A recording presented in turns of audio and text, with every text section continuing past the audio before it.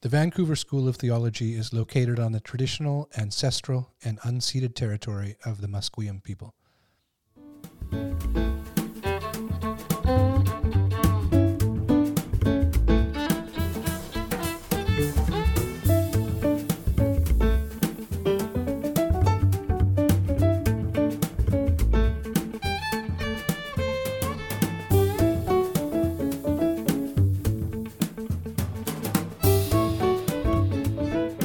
Welcome to Bruderholz, the podcast of the Vancouver School of Theology.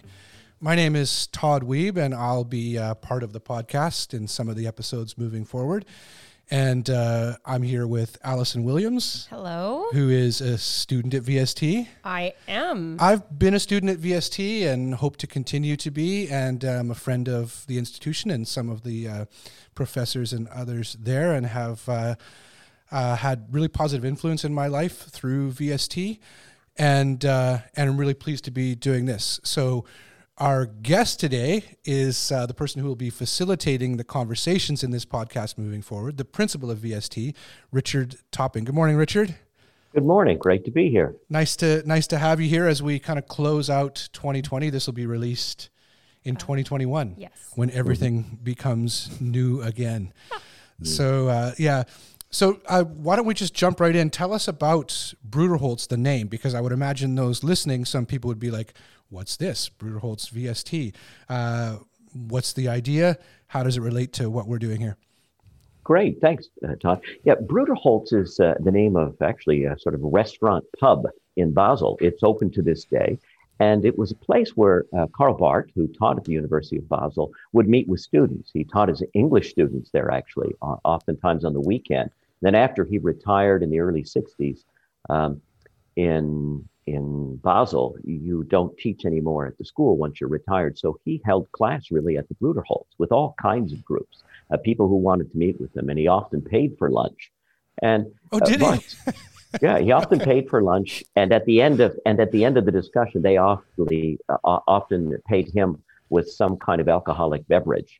And Barth goes into great detail. He's very good at thanking people for gifts of alcohol.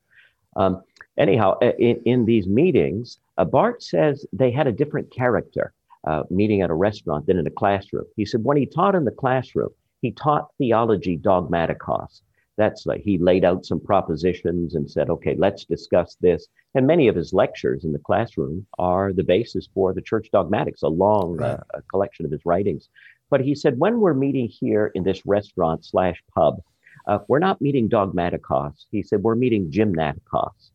We're going to try out a few ideas. And so it's Barth at his most conversational. In fact, a lot of collections of Barth's conversations just recently published. Daryl Guter was the editor of those, and helping translate them into English, are really conversations with students and groups of people at this restaurant over a number of years. And you really get a sense of his personality. So when we were thinking about the podcast, we thought, oh, what a great approach. This was pub theology before there was pub theology with Karl Barth. Now, so that means we're in the Zoom days right now, but that means clearly at some point we're going to have to record in restaurants and pubs. Oh, can we? Right? I think that's a fantastic There's a few thing out on campus that we could probably avail ourselves of, right? I was looking into that Barth in Conversation in the first volume, and in terms of Bruderholz, there's this note of this dialogue between Barth and, in this case, it would be a group of pietists who I think were kind of questioning some of how he was laying things out. So it literally says in the book, Barth in Conversation, it says this dialogue took place in the morning and afternoon. So it seems to be rather lengthy, on October 6, 1959. And in this case, and this is, I'm interested in this for what you want to do with this podcast and how it relates to the Vancouver School of Theology in general. Barth's talking about some things there that, as someone who grew up in the evangelical church, I'm amazed to hear he was saying these things back then. Of course, that's my ignorance as well. But so he's talking about, like, he'll say things like, you guys are always into emphasizing lostness. I don't think that's, or you seem to be put off that I don't talk enough about human decision, but I'm really interested in talking about God's decision. And so very much what you're saying, these things have this conversational tone that just move this theological discussion along, but that seem to matter in the world, as you say, more than simply just in the classroom. Sorry, Yeah, go I ahead. mean, it's interesting in the collections of these conversations with Bart. Some of them take place in Bruderholz, but some of them are at radio stations, often in public venues with well-known playwrights. Sometimes Bart has been maligned by saying he's not a very public theologian. I don't know a theologian who got to this many publics. I mean, he's really good. And the way in which, the Gymnaticos gets at it, but the way in which he modulates his register, the way he communicates, he's really good at adapting to speak to the people he's speaking with.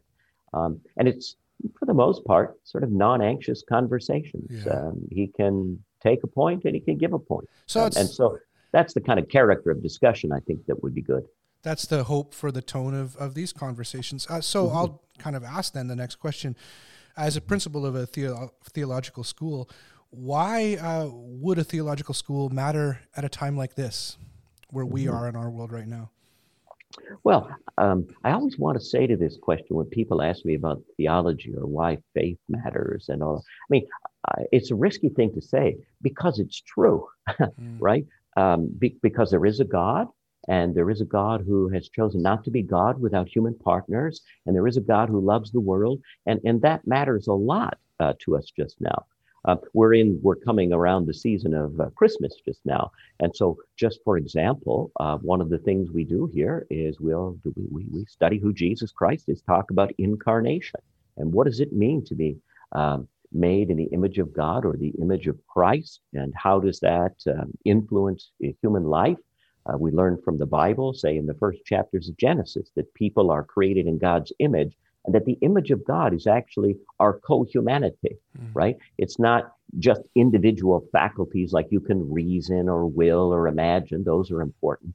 But God creates humanity in God's image, and then God creates male and female. So to be human is to be made for community. I mean, I think that's a word of relief in a culture that thinks human maturity is all about autonomy. And we go around trying to be autonomous and then can't sleep at night because we can't get the things to do list, and we're lonely and isolated. And then you hear this refreshing news that theology tells that we've actually been made for human communion with each other. Nobody's self-sufficient. In fact, we're radically dependent on God and desperately interdependent on one another. Now you can breathe and live like a human being. It's not all up to you. That in a culture in which it's a compliment to have put on your tombstone, he was a self-made man. That's actually probably not true. Nobody's self-made. Well, I think it's an interesting question in terms of educational institutions in general. So not just theological schools, but like higher education across the board. One of the visiting profs that we've taken a course with at VST last summer, Willie Jennings from Yale Divinity School, presents this in some of his thinking, where he says like that education has been set up to kind of support this mastery, this self-sufficiency. And he's saying that's a distortion, right? That and so to hear what you're saying, this idea of, well, in a sense, belonging in what we're doing together, theology, Jennings mentions this word. He says a word that is associated with theological schools right now, the time we're living in, is decline. That theological schools are supposed to be, as the story goes, in decline. Now, VST is not in decline. I would imagine some of that has to do with your previous answer. But why is VST not in decline? Why do you see good things happening and hope into the future? Yeah, I mean, I think VST is not in decline because there's an atmosphere of hope. And I think none of us are teaching here as refugees from the church.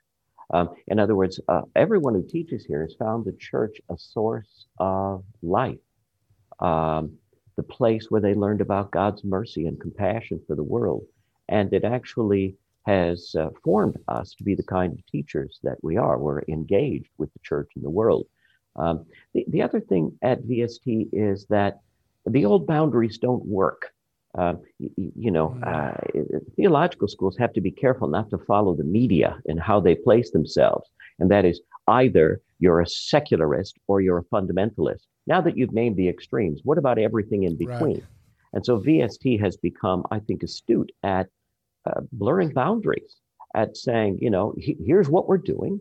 We have a mission statement. We're forming and educating thoughtful, engaged, and generous Christian leaders. And that has broad appeal. That's got some real traction. And it cuts against the grain of some ways in which we have isolated ourselves one another. I think everybody here likes to blur the boundaries. And so we're learning from a broad constituency. I think the other thing we're doing is we've just finished 2 agreements with international schools in the Philippines and in Indonesia, where the church is growing. And we have people from the majority world in classrooms. And so when people start to tell the narrative of decline, they say, we don't get that. Like the church is growing so fast where we are that we can't build them fast enough. And what happened to all of you? Aren't you the people who sent the missionaries to us? And now we come back. And anyhow, so there's that sort of vitality. But I think just being hopeful, reaching out, welcoming whom God sends, that matters. And not getting all caught up in the kind of verbiage that doesn't help, that puts us against one another. One of the delightful things about VST is in our DNA. 2021 is our 50th anniversary, but VST is born in the heydays of ecumenism, right? In 1971, VST starts, and it's actually formed in anticipation of the joining together of the United and Anglican churches, which didn't happen, but should it happen, we're ready. But that ecumenical DNA is really important. Ecumenism was born out of a concern for mission, that how can we tell the world that God loves that we are the church, the people of God, and that in Jesus Christ, God reconciled the world to himself, but we're not talking to each other, we Christians. Right. That's a scandal. And so, Jesus' prayer in John's gospel, Lord, make them one that God make them one that the world might know that the Father sent the Son. The credibility of the gospel is tied up in our ability to be friendly and to work with each other as much as we possibly can. And so it's remarkable, the bandwidth of the school. Mostly it takes 2 or 3 institutions, what we're doing in one. And a lot of that comes down to Christian kindness and character and welcome, not to cut people off before they have a chance to say how it is that they've appropriated the gospel and how they're trying to live faithfully as a follower of Jesus Christ. So 1971, someone who's on faculty there at VST, Ross Lockhart, who I know, he recommended a book to me a while back. He presented it at a conference he was speaking at. I don't remember the title of the book. I just remember it was a study on like church going in Canada. And it talked about... I can see the cover. Yeah. And it's got some funny name, like, it's clever. But it basically presents that, the church in general, evangelical church and others, back to this word decline, that we've seen like less and less attendance. And it goes to great lengths to say this is true not only in kind of mainline churches, but in conservative churches as well, because there's kind of been this misconception that conservative churches have not faced decline, and they have. But in that book, they say, they kind of present the year, and it's a giveaway now because we've been talking about, when was church attendance per capita at its highest in Canada? I have a guess. When was its peak? 1971? 1971. And since then, it's been in decline. Yeah. And so and now I think a little bit about what they're presenting is that there was a while where like culturally you had to go to church. It was the thing to do. And once that was gone. And so it's interesting to me that VST speaks into a place that doesn't have these hard divisions and these hard lines and these arguments, though it is definitely engaged in fulsome theological discussion. So you have a number of students. You have student body is growing. We have somebody here on the mic who's a new student, Allison. So I could ask Richard this in terms of, you can think of this in general, but I'll ask Allison first. What is it that made you think, I'm going to go take courses at VST? What's appealing about VST itself? Well, I think that I'm in the minority of the student body who doesn't attend one of the 3 major supporting denominations, Anglican, United, Presbyterian. I'm outside of that. I come from a Baptist background, so this is all very different for me. And I think I'm also probably in the minority, and Richard, you can definitely correct me here, that I don't have an intention of being a pastor. I don't have any. What about most students? Do they? Yeah, I mean, the demographic of the school, I mean, still the majority of students are Anglican, United, Presbyterian. That's about, 75, 80% of the student body. But the largest single incoming group this past fall are Christian, 20 new people came in who aren't Anglican, United, or Presbyterian. Including you, Allison. Yeah. So one of the growth areas of the school would be what I would call sojourner evangelicals. What I mean by that, people who are interested in social justice. So the emphasis of mainline Protestantism on engagement with the culture really appeals. Engagement in the name of Jesus Christ, the transformation of the world, seeking equitable arrangements, not just waiting for salvation somewhere else some other day, but that salvation means, ameliorating conditions for people in the name of Jesus now. And that's a really interesting group there's lots of overlap. There's enough overlap to make it possible. There's enough difference to make it interesting. That's a good way to put it. Yeah. So sojourning evangelical, you might be able to identify I'd be okay with that term. And there's part where for me, I found VST, I kind of was pulled in by Todd to the Willie Jennings course and just really, really enjoyed it, and have had several interactions with a number of faculty that have all been really, like you said, hopeful, positive. And there was a time where I was a little concerned about how to talk about faith after some interesting church experiences. But I found VST to feel like a place where I could have questions and I could work some stuff out, and I wasn't going to be like chastised for having like some sort of like heretical theology. It's like, they're talking about God and faith and religion, and it's not making me angry. Yeah. And it's not making me feel like I'm part of this like little subculture somewhere. This has to do with the world. Well, and Richard, like you talked about with kind of like the mission statement of creating thoughtful, engaged and generous Christian leaders, that really appealed to me, because I was like, okay, so people who seek to actually be engaged, it's not trying to be exclusive, and people who are generous, so it's not just about fighting, people who are thoughtful, so it's not just about just being nice to each other. Like there's actual like intentionality and intellect and thought that goes into this. It was all very appealing to me. And so far, so good. So far, so good. So Richard, tell us about yourself, how you wound up as principal at VST, how you got to where you are right now, what inspires your work there? Yeah, so I'm a Presbyterian minister. I had a 2-point charge in rural Ontario. So I was one minister in 2 churches, and I moved from that to a large downtown church where I was one of 3 ministers in one congregation that had as many people in the choir as I had in my previous church, a 60-voice choir, a cathedral in downtown Montreal with 1,000 people in church and the large staff. But when I was ministering there, and I love ministry, I still love ministry. I think that's where Jesus does his best work, and you get a front row seat for all of that. But I was teaching at the same time at our seminary at McGill, Presbyterian College. And so I was mostly a minister with, what we call the gig economy. My gig was teaching at the university.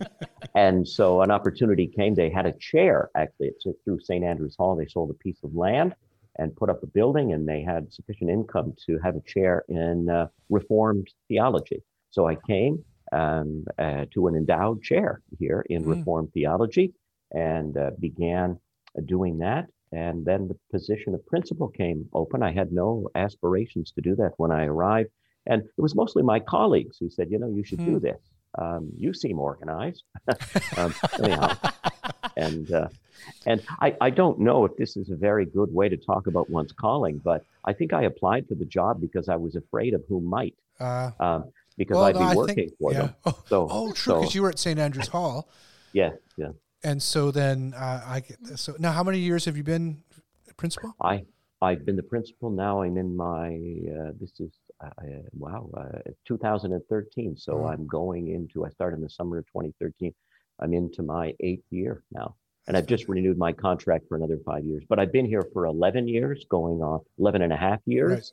And it seems like it's just gone very, very quickly. And I continue to teach theology and be the principal at the same time. Yeah, I think that's one of the interesting things is that you keep teaching. You teach regularly. We've taken courses. I've taken a course with him this semester. Yeah, and I took a course with you a couple summers ago. You and Jason Biasi, fantastic course. And so you're still teaching. You're principal. What is it that obviously the fact that you're teaching, that matters to you.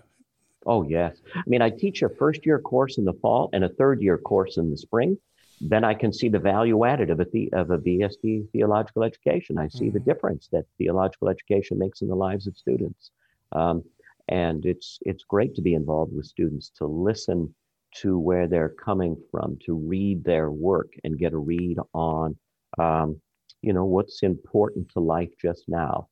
To give you a sense of this, maybe this is helpful. So I did a workshop at the Anglican Church, and it was all clergy.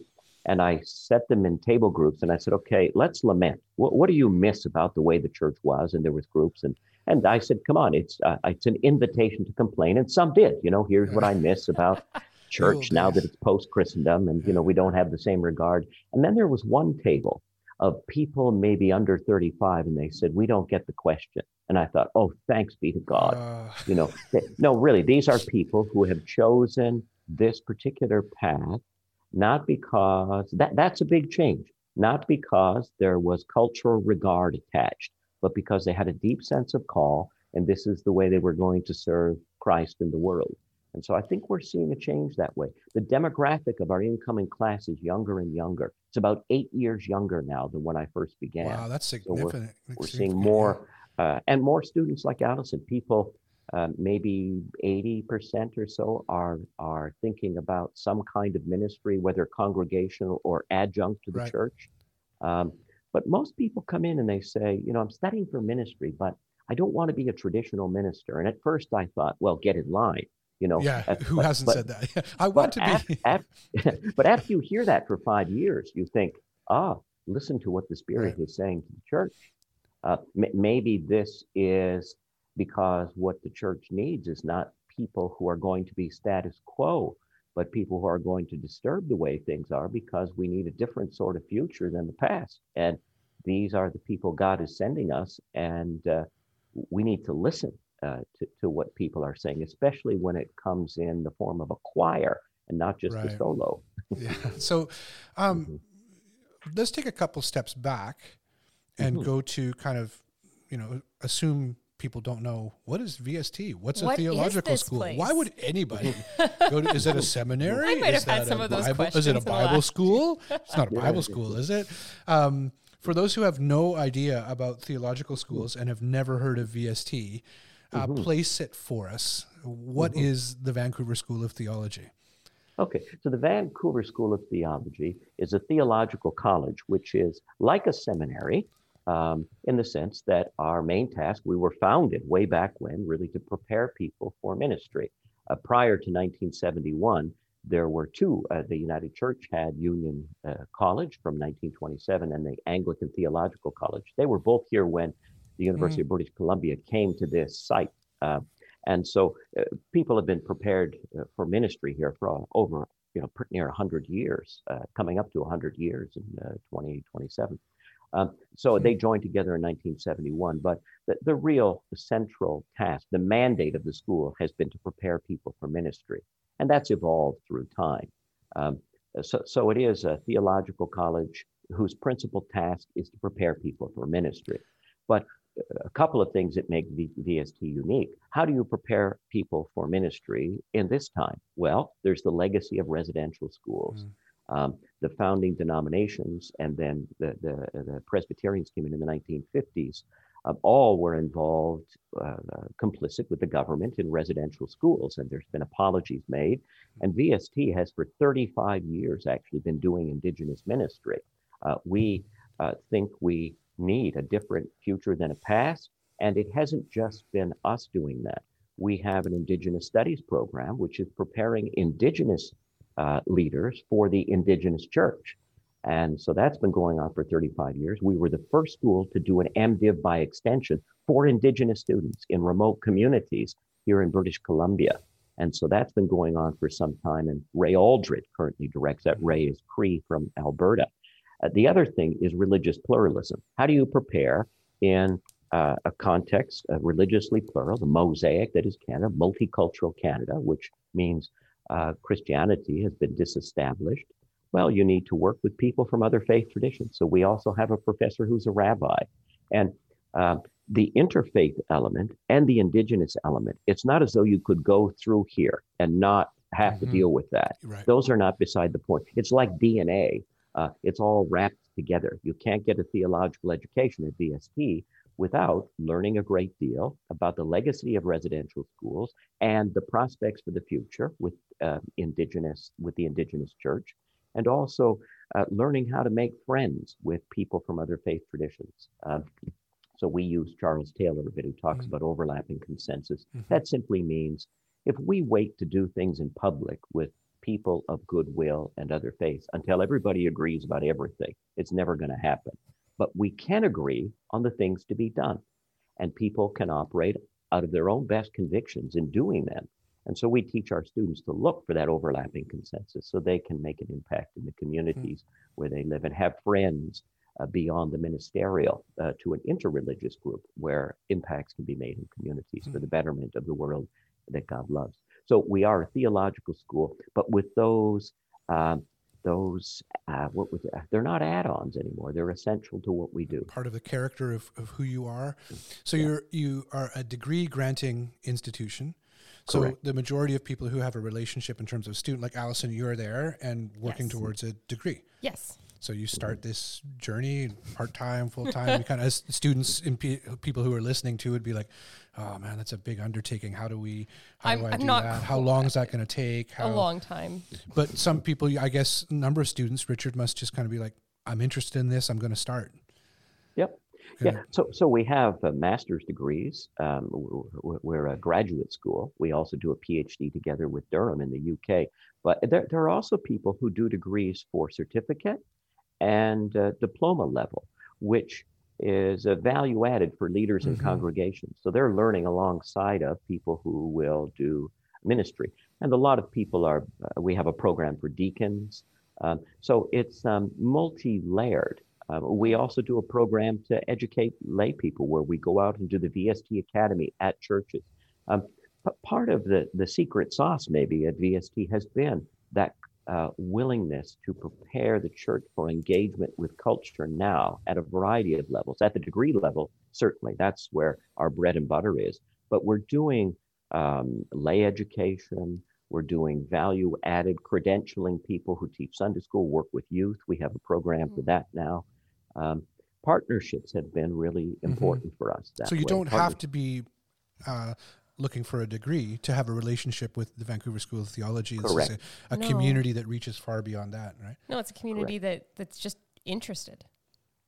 Yeah, that's and again, back to these ways of speaking about God and faith that I'll say is my relationship with you and the school in general. I met you through BART reading group. We've talked about BART already, but and at a time in my work as a pastor and as someone who was leading a church or helping to lead a church, that some of the things I discovered through my relationship with VST and through this reading group and other things was just this refreshing sense. There was no crisis of faith or anything, but it was kind of for such a time as this that, can speak about God in these ways, and that has continued.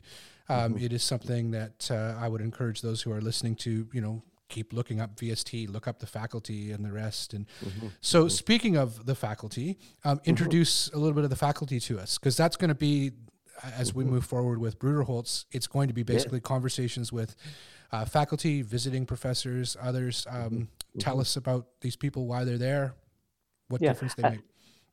Well, our faculty, we're adding to our faculty again in the near future. But I think there's some common threads with our faculty. I mentioned one, that they care about the church.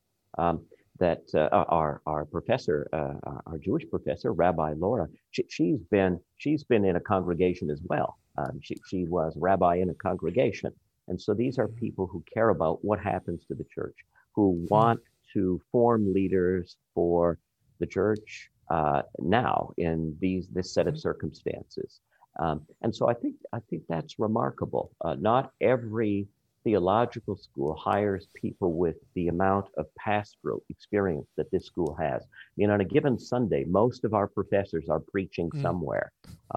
During COVID, sometimes they're preaching in two different places on the same Sunday. So there's that. I think they're committed to scholarship in the field. If you look at the kinds of things they're writing, they're engaged with the scholarly guild, but they're also engaged with church leaders. They're also interested in writing for intelligent lay people. So much of the genre of what gets written here, if you've read Scientific American, that's sort of science for intelligent lay people. A lot of our professors do the same with theology. They're writing theology for intelligent lay people, for church leaders, but in a way that goes beyond that. We take the thoughtful piece of our mission statement very, very seriously that way. Yeah, it's one of the things that in reading, even preparing for this conversation, some of the things I was reading around theological education, I think it was Jennings again, but mentions that the move from being kind of a lover of God to one who thinks and talks about God as a theological move, maybe attaching you to a theological institution, but then mentioned that one of the dangers of the theological enterprise in terms of education is the word escape. That somehow, if you want to, if you're a lover of God, then you want to be someone who's thinking and speaking about God, you can kind of cloister yourself off a little bit. And that has been at sometimes one of the critiques of theological institutions. You're describing something that's very different, something that's engaged with the world as these theological conversations are happening. Yeah, there's a lot of difference between talking about God and talking to God. And theology is born in prayer. It's one of the reasons why I like Bart. I mean, you can't be a theologian without prayer. Theology is kind of contemplative action. It's faith-seeking understanding. It's not bracketing out what you believe most truly in order to understand something you've just alienated yourself from by bracketing it out. Yeah. And that very often is the approach, the so-called critical approach. Of many people to, you bracket out this was one of the tricks of modernity, that agnosticism became the default position and we called it neutrality, right? So if you just forget everything you believe about God and adopt, every government-sponsored, state-approved approach to knowing, now what do you make of God? And it's very interesting what people make of God when they bracket out God. It usually means theology becomes about us. And God is marginalized in those discussions. Our religious feelings or what religious people do. A theological school is different from that. I mean, God is at the heart of it. God is it's the only interesting thing about what we do. Right? Here to that. Now, Allison, you never... Were you ever in the old building at VST? No, although I think I can see it behind. Is that Richard. It behind you there on the screen? Yes, yes. That's what I've been looking at. It looks like so there was the big stone kind of the. Now, very different now. Since you've been there, you're in a new building now. Yes. You're no longer in this old kind of. But aren't you kind of outgrowing your new building? Yeah, we're kind of outgrowing our building. Yeah, we have plans for our anniversary to expand our facility. Although when we left the building behind, it looks like a castle. We mourned leaving there. But lots of us said, it's a lot easier teaching post-colonial theology when you're not in a castle. Oh, it's a stone castle overlooking the city. Beautiful. Yes. Yeah, it is beautiful. And of course, overlooking the water. But I understand that tension that you're talking about, Richard, and I mean, I think that's one of the things, again, that drew me as a student is there is intentionality about not cloistering yourself off from the world in order to pursue like this exclusive sense of theological study, but understanding the necessity to reach out to people who may not certainly have not always been included in that circle, and being intentional about being post-colonial. And I think that's very important. But including too, one of the things I like about this school is, Richard, I think this is you, and I'm sure others, engaging on campus as well. Yeah. I've been to a number of theological schools at various campuses, like even, you can go to even old institutions in the United States or wherever, and the theological school tends to be kind of like really disconnected, right? Yeah. Now that building, so that's in my head because that The old building? old stone colonial type building, is it the commerce part of the commerce department now? Is that? No, it's now an economics building. Yeah. Oh, economics. Okay, Economics. it's perfect. So it's the new kind of cathedral type thing. Yes, when we sold the building, I had many calls about how did I feel about a building that used to be where we taught theology had now become the economics building. And I said, well, economists are a lot like Christians. You're proud of some of them. But one of the things that you're partnering with other parts and other schools on campus. Yes. So we have a program together with the Sauder School for Business, because part of the feedback we were getting from church leaders is that clergy, they're well educated in theological disciplines, and we have not relaxed that requirement at all. But there is also the business and administrative aspects of leadership. Reading a balance sheet. How do you know if the priorities of your mission statement are actually happening? Well, read the balance sheet. Where you're spending your money, and if you can't read a balance sheet, it leaves you kind of less than fully engaged as a leader. And so, leading through times of change, we can learn from other disciplines about leading through times of change. How to read a balance sheet, excellence in administration. These are the courses that our students take. You do this in partnership with Sauder, with the Sauder School for Business. Yeah. So they're doing MBAs and stuff over there, but you're saying let's connect with you because we want to help our students. Yeah.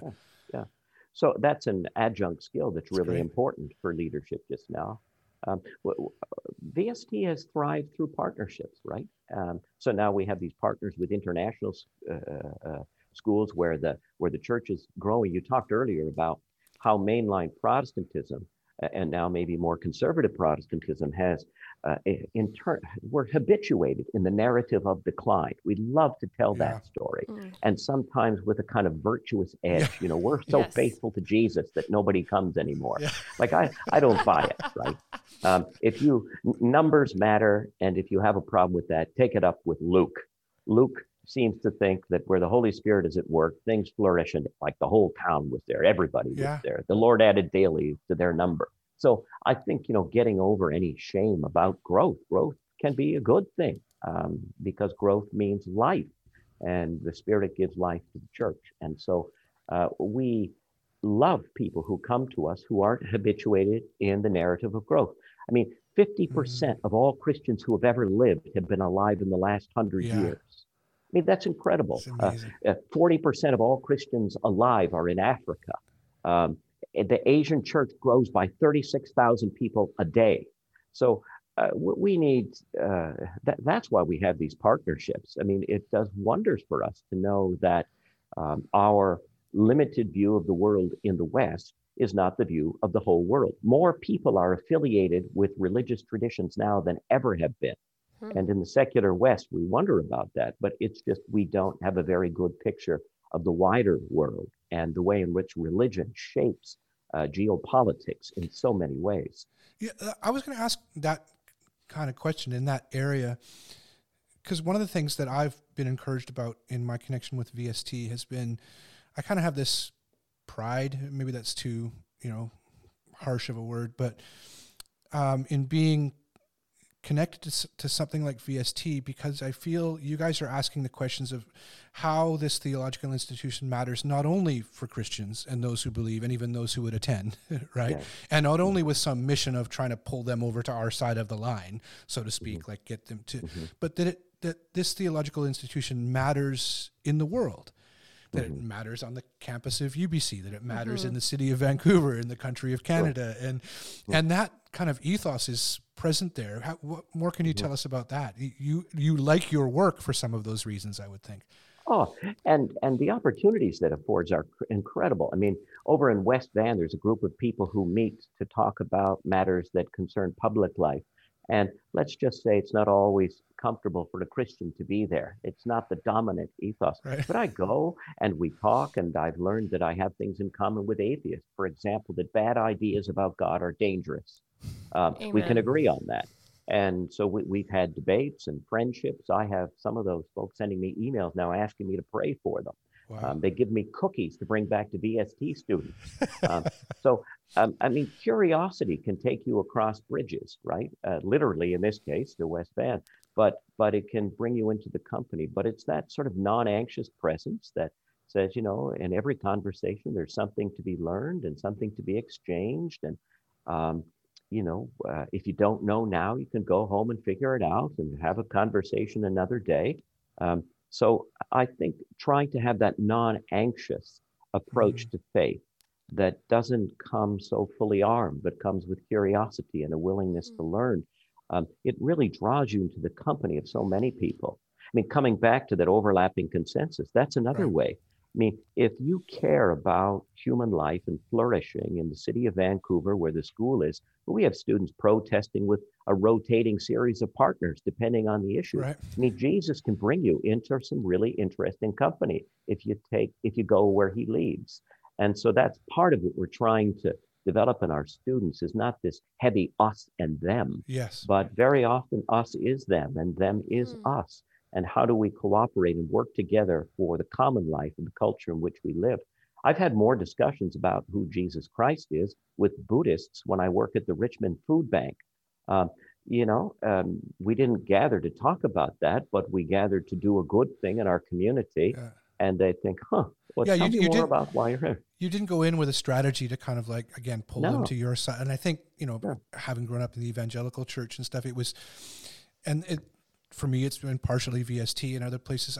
I would reiterate exactly what you're saying, that this engagement across some of these lines then of worldview or faith or whatever, that I can be, and I say this not, with some, again, trying to drag them to what I think, but I can be more Christian in something that I feel actually lines up with how I actually pray, think about God, experience the presence of God, and that people like the group you're talking about in West Van or whatever will welcome me more because there's not this threat. I'm not walking in with some kind of, I have what you have to have kind of idea, but that it makes it more valuable.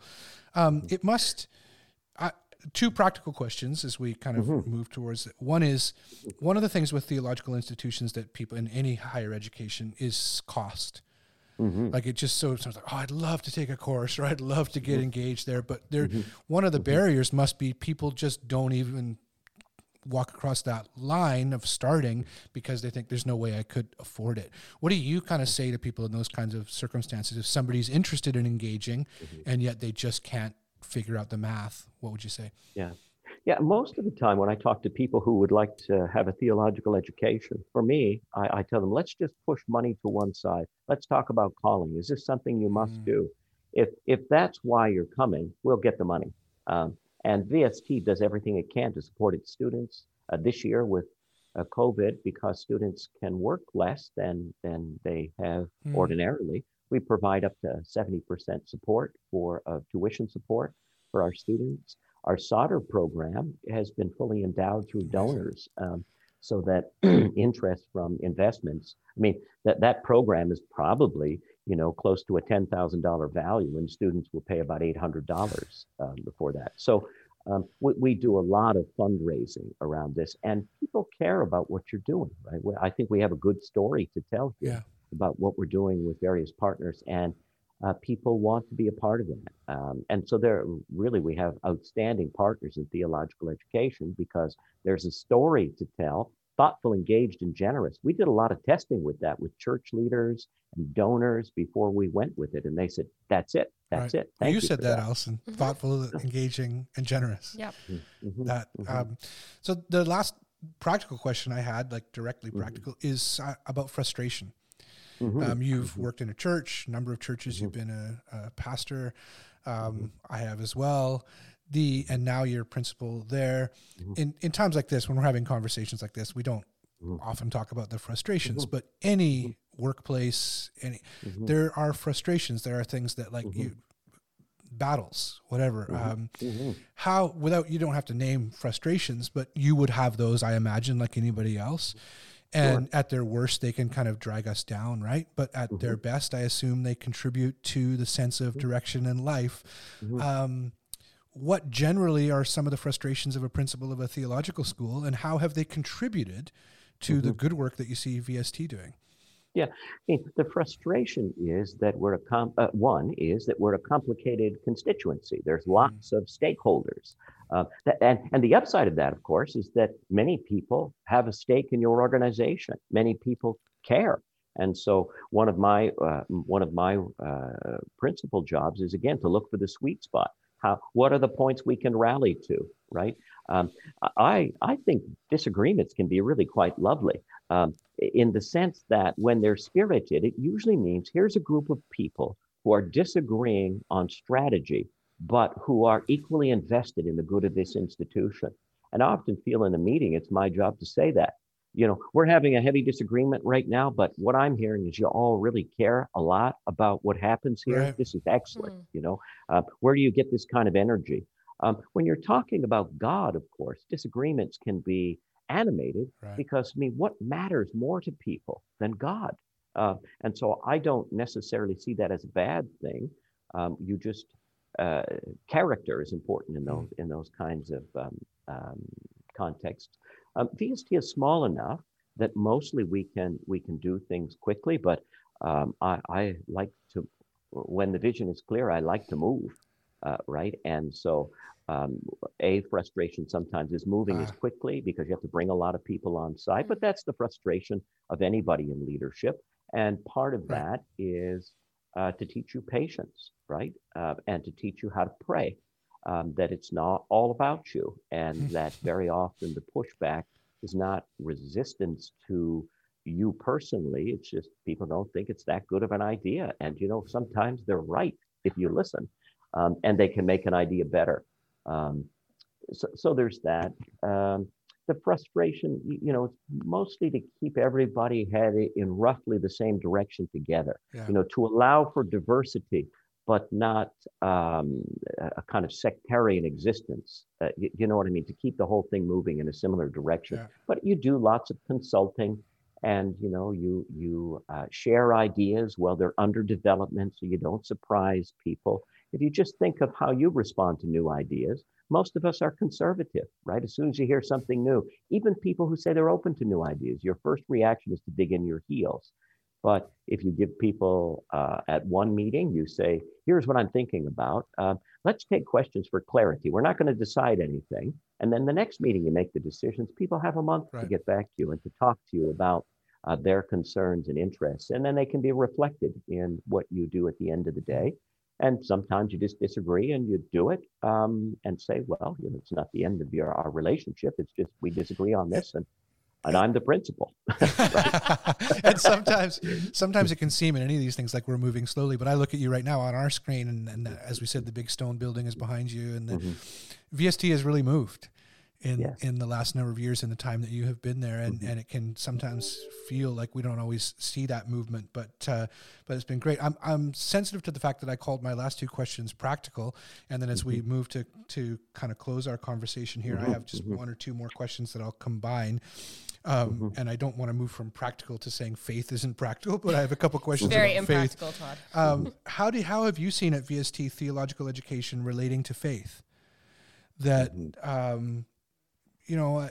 as someone who attended a theological school myself, and the engagement of my faith at that time was something that really mattered to me. But to some degree, and I think this is positive, that is the role of the student to say, well, I have to make that translation. Like, this is an academic institution, and a question like, how is prayer important? Can you imagine to a student or to a professor, these kinds of ideas? Yeah, prayer is very important. I've had some so to begin more personally and then to talk about the school, I've had students come in who are concerned about me in the midst of change with COVID-19. I don't think I was giving off too many vibes about being overly distressed, but they were concerned for me. I had students come to my office early on before we were isolated, knowing what I was dealing with, and just come in and say, we want to pray for you. I mean, that's huge, right? That's really important about leadership. It's not incidental. We talked about thoughtful, engaged, and generous, but the first part is that VST is called to educate and form. The word formation is really important. Yeah. It's a long and noble notion in Christian education that formation can't be held at arm's length, that theological education takes place in the midst of prayer. Our classes begin with prayer, and it's not just a rhetorical flourish. It's for a prayerful class. The week is punctuated with chapel services, but denominationally, and then us together. And so much of the preaching and prayer there is directed to the formation of students. The Anglicans have daily prayer, morning prayer happens online, and it's flourished, especially during this time. Our attendance has been better than ever it has. But prayer is the call to prayer. It is key to so many things. I mean, Barth says at one point, to clasp one's hands in prayer is the beginning of an uprising against the disorder of this world. There's been lots in the media about thoughts and prayers. And, oh, great, you're not going to do anything. Well, no, I want to push back against that. Prayer, thy kingdom come on earth as it is in heaven. H. Richard Niebuhr, who taught at Yale Divinity School some year ago, he says, when you pray that part of the prayer, think of yourself in a mountain valley in the Alps that are laden with snow. Do you really want to yell out, thy kingdom come? I mean, do you want what you're asking for? Right. And so there's a sense in which prayer is appropriate, a calling on God to act and move and visit and transform, to bring that world where justice and peace embrace, where swords are beat into plowshares, where lions and lambs lie down together. To orient one's life to that is to engage in prayer. If you don't, you'll just be constantly discouraged. A prayer is a posture of dependence. It says we can do what we can do, but prayer says God brings God's kingdom. It's kind of named after God. God's the adjective there, God's kingdom of God or God's kingdom. But prayer is absolutely an ingredient to theological education, is one way a theological education would differ from an education in religious studies, right, where you're a little bit less confessional, although I don't buy that. I think the university is also confessional. It's just a different confession. It's not neutrality, right? So it's faith-seeking understanding. We're not doing apologetics. We're saying, okay, here's what we believe. How do we work this out in the context of contemplation and study? Study which is prayerful, and prayer which is studious. Again, my gratitude for a place like VST and your work there.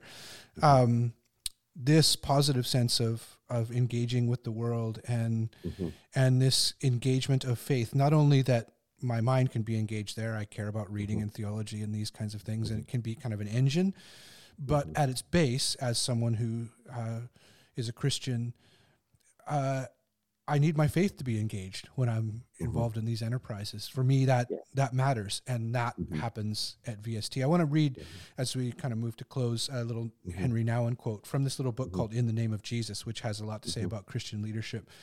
He says, thinking about the future of Christian leadership, I am convinced that it needs to be a theological leadership.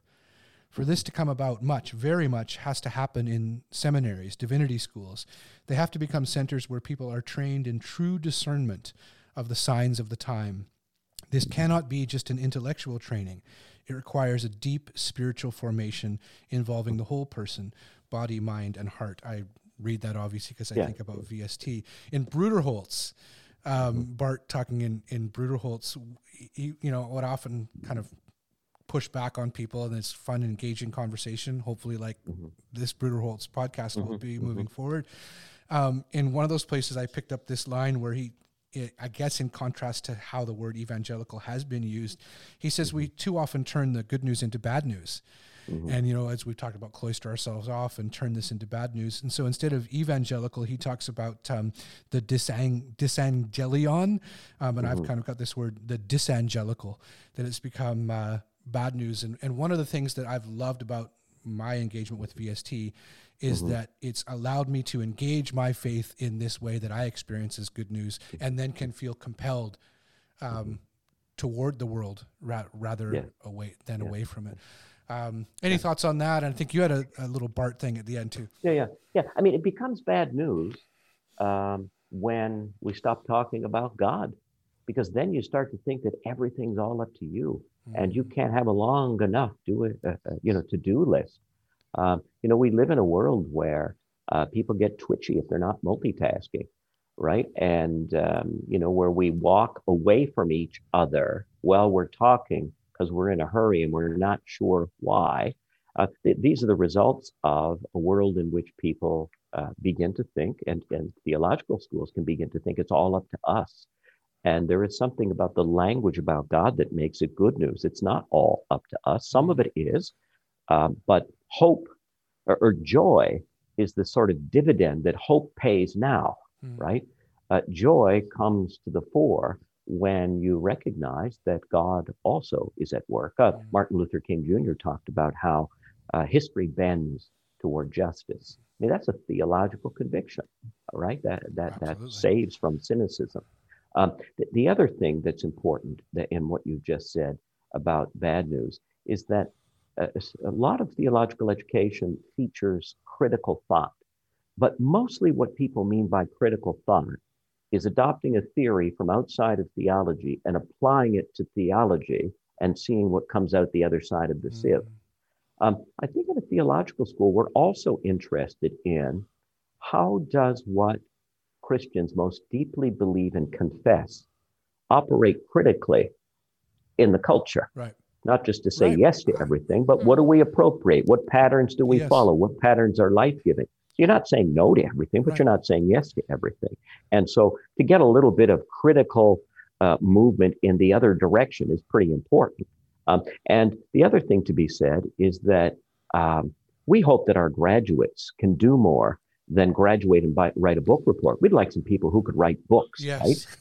So critical thinking is important, but there's also constructive thinking and creative thinking born of the gospel and of hope in God's work in the world. So I think that's one of the real important parts of a theological education. It doesn't just breed cynicism, it breeds engagement, construction, creativity as we anticipate the world that God is bringing, that I've described as lions, well, not I've described, but quoted Isaiah, lions and lambs lying down together. If you're going to live toward that world, what do you need to do now to take the next step to bear witness to a world that God will bring? And there's joy in that. When you see people actually delighting in doing those kinds of things, cutting against the grain of what is going on out there in a way that illumines a more life-giving alternative. The piece from Bart is about hope that I wanted to read. Bart is having a conversation in 1967 with a group of Mennonites who asked him about secularity, and is he all worried about it? And Bart says, not really. God is God, and okay, there's secularity. That means we're living in a world that seculum is just the world. We live there. But then he talks about hope. And he's saying, rather than always be depressed and, the world is this and that. I mean, the world is a sphere of God's activity. And so Bart says, so let us be people of hope in the world and among the other moderns, among the other secularized people, without having to look at them with suspicion or from above to below, but rather as people sitting together with them on the same little bench, people who listen and look at this reality of God in Christ and who find joy in it. Don't make such sad faces. It's all right to make a serious face, but above all, make a happy face. By this, Christians should actually be distinguished from the others, namely that they are, I had almost said merry, while the others cannot or cannot yet be merry. It's important that there are people who are merry in God and who then also make others merry for God. Not a bad message right on the verge of Christmas. Well, yeah, we're now people will be listening to this after Christmas, but we're December 23rd as we're recording. And to hear that word merry multiple times, especially in 2020, we hope that people who are interested in VST will listen to this. We hope that students who are new to VST and current students will listen to this. It'll give us a window into kind of the institution as a whole and to the Hopes. And so, Richard, thank you so much for Thank introducing us. We look forward to further conversations. Merry Christmas to you. Merry Christmas. And to you. And thanks so much for this time. Fantastic conversation. Thank you very much. Bruderholtz is a production of the Vancouver School of Theology. For more information about VST, visit vst.edu. Thanks for listening to Bruderholtz.